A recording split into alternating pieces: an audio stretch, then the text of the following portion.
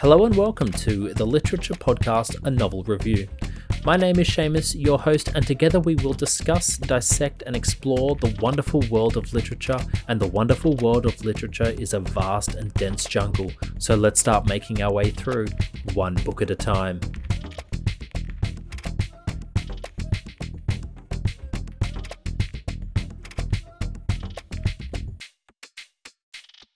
Hello, good day, and welcome to the beginning of another episode, perhaps even welcome back to a few of you, to another episode of A Novel Review, a podcast exploring the wonderful world of literature. My name is Seamus and I am your host, and for today's episode, the father of tragedy. Well, at least as far as we know.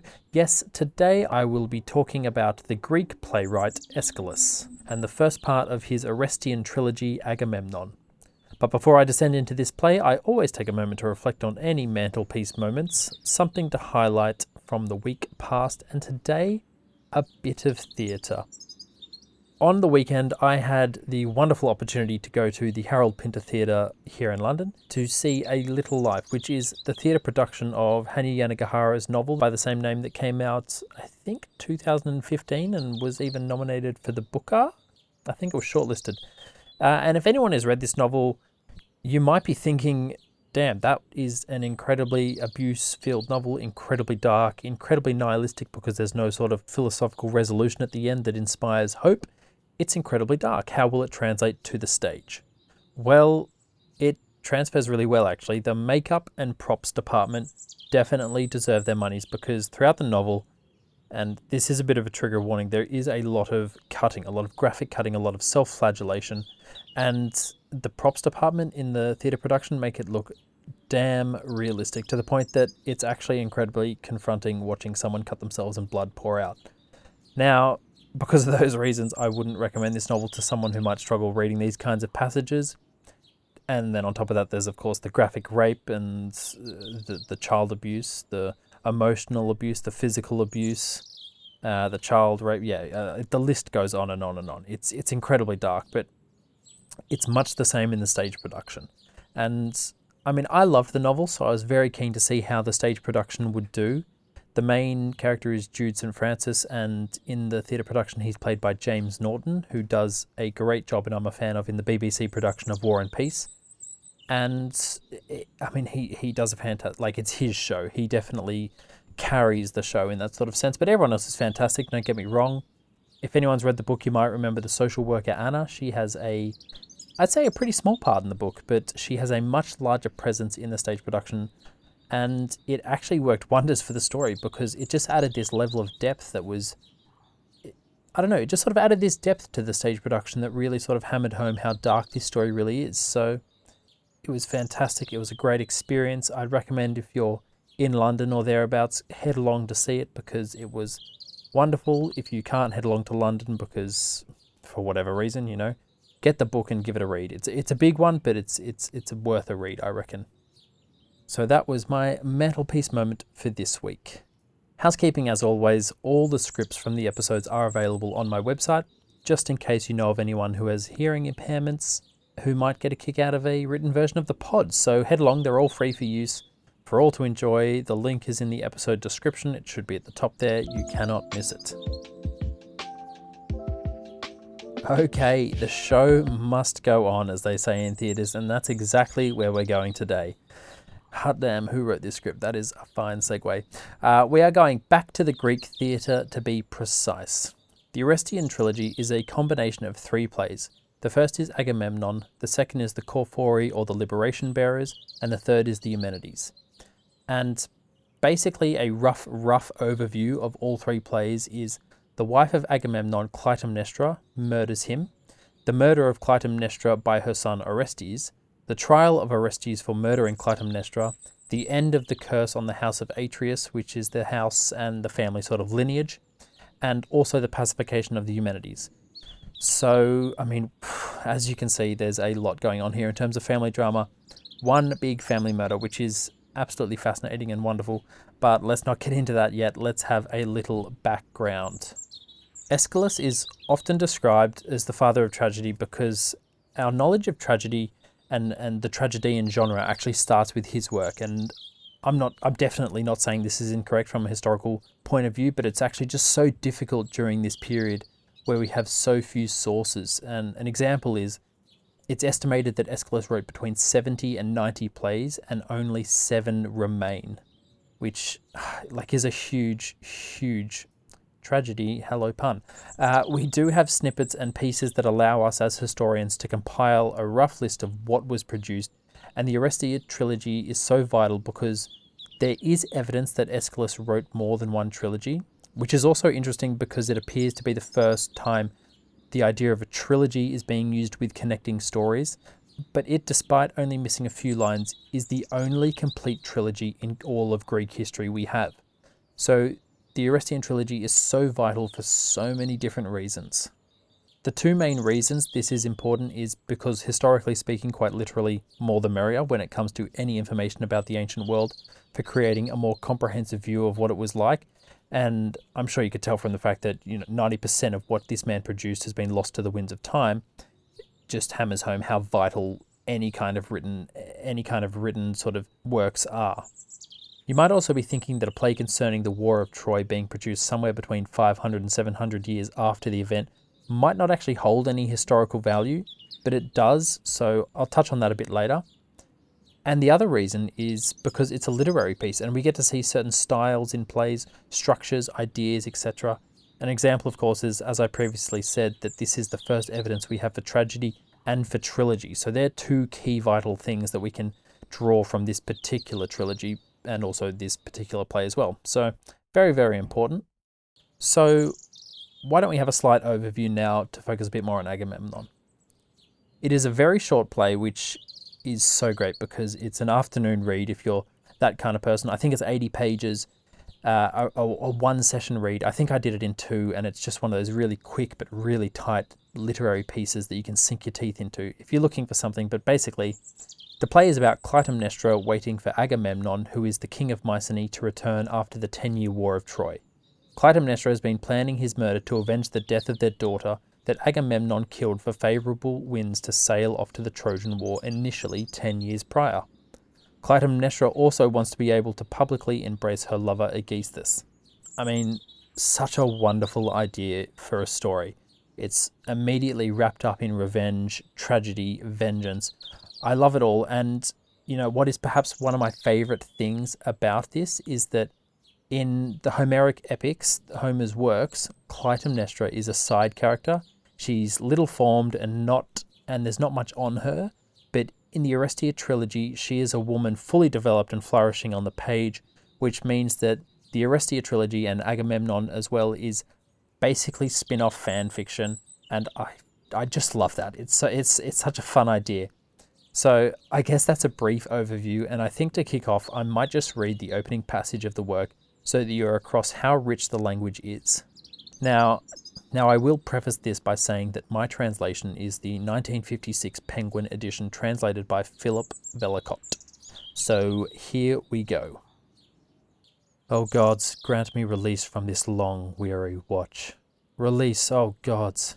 12 full months now, night after night, dog-like I lie here, keeping guard from this high roof on Atreus' palace. The nightly conference of stars, resplendent rulers bringing heat and cold in turn, studding the sky with beauty. I know them all and watch them, setting and rising, but the one light I long to see is a new star, the promised sign, the beacon flare, to speak from Troy and utter one word, victory. So that's how the play opens, under this nightly conference of stars, and already we can see how there is this wonderful cadence to the passage, if I did it any justice, but they flow with this, it flows with this dreamlike prose wrapped in this rich language that still speaks to us nearly 2,500 years after it was written. And it also has this somber feeling to it, the watchman wanting a release to the long and weary watch, pleading to the gods for victory from Troy, capturing the racked feelings that would accompany anyone left at home during these situations. Especially pre-technology, where all you can survive on is the occasional message and hope. But ultimately, the passage is wrapped up in this sense of impending doom. And there is this impending doom throughout the story, revenge making up a large portion of it. In fact, while this piece can be read on its own, it's actually made richer by understanding the historical background. The whole premise rests upon the curse of the House of Atreus, which says that the bloodline will continually murder themselves. So, as you can see, the whole story is in the shadow of this larger dramatic ideal that the Greek gods are so known for. Interestingly though, despite shrouded in violence, the violence always takes place off stage, which abstracts the audience from the acts, making you focus more on the philosophical and moral questions that are being explored. In a world and story so wrapped up by the gods' intervention, Clytemnestra's acts serve to question humanity's position in it all, questioning and acting against divine punishment. Now, throughout the play, there's actually this kind of sympathy for Clytemnestra, for her actions, that being of revenge. This is a passage in the play that is sung by the chorus, and the chorus is a group of old men who didn't fight in the Trojan War, and now basically the purpose of them is to stand on stage and be sort of the overviewers of the story, and they fill in sort of the gaps that the questions the audience might be having. And they sing, heedless of her tears, her cries of father and her maiden years, her judges valued more their glory and the war. A prayer was said, her father gave the word. Limp in her flowing dress, the priest's attendants held her high above the altar, as men hold a kid. Her father spoke again, to bid one bring a gag, and press her sweet mouth tightly with a cord, lest Atreus' house be cursed by some ill-omened cry.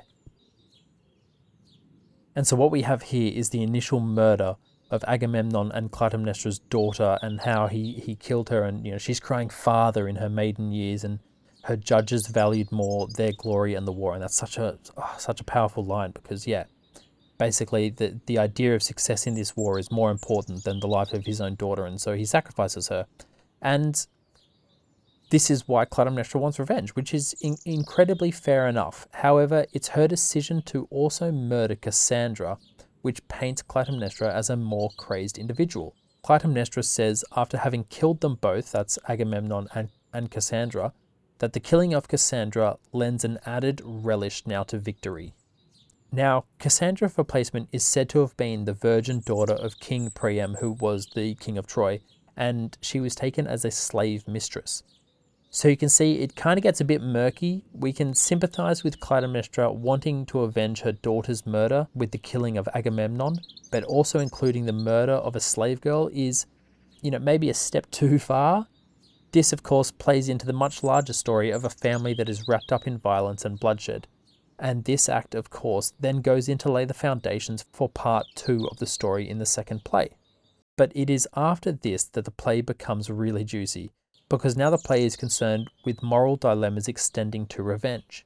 Is revenge really as satisfying as it feels in the build-up, or is it a distorting force that corrupts you? If you were to ask Clytemnestra, she might say, yes, bugger off, I loved it, nay, I relished in it. But in essence, it's this tragedy and exploration of bloodshed, morality, and ethics that creates one of the best tragedies in history. Now, historically speaking, any kind of play or piece produced can offer insights into the world which it in itself is produced. Now, it is very reasonable to read this play and think, because it is concerned with something that is happening hundreds of years prior, we might not actually be able to pull any meaningful information relating to the contemporary date of 458 BC. But as a historian, there is always information to be pulled. Now, again, you might think it's a waste of time, because it's what could technically be a made-up story from a different time. So how is there any value in this?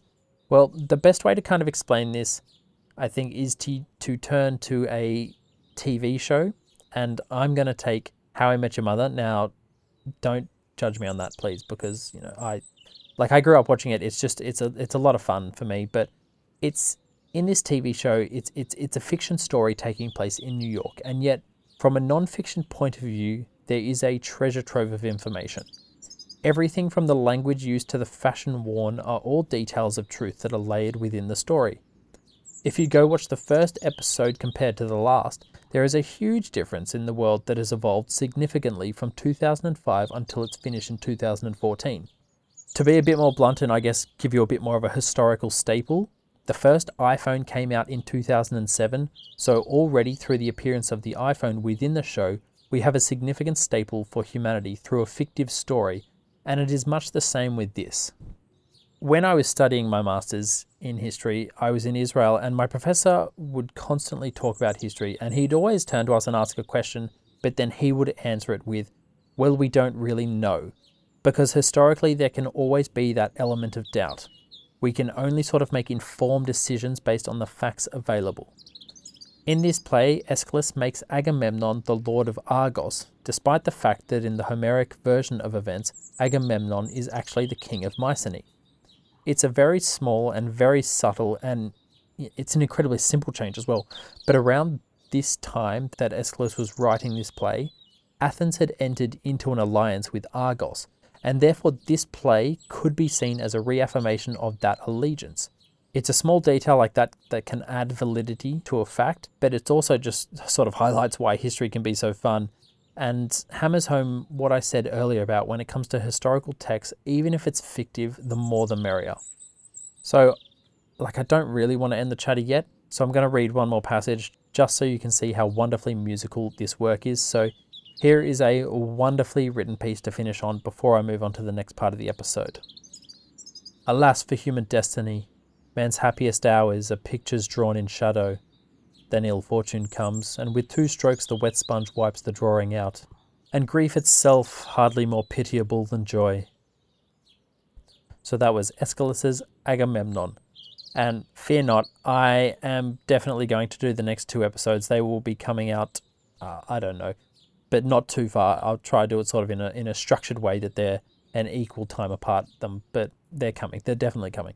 So what would I rate this? I'm going to rate this a solid 4.5 out of 5.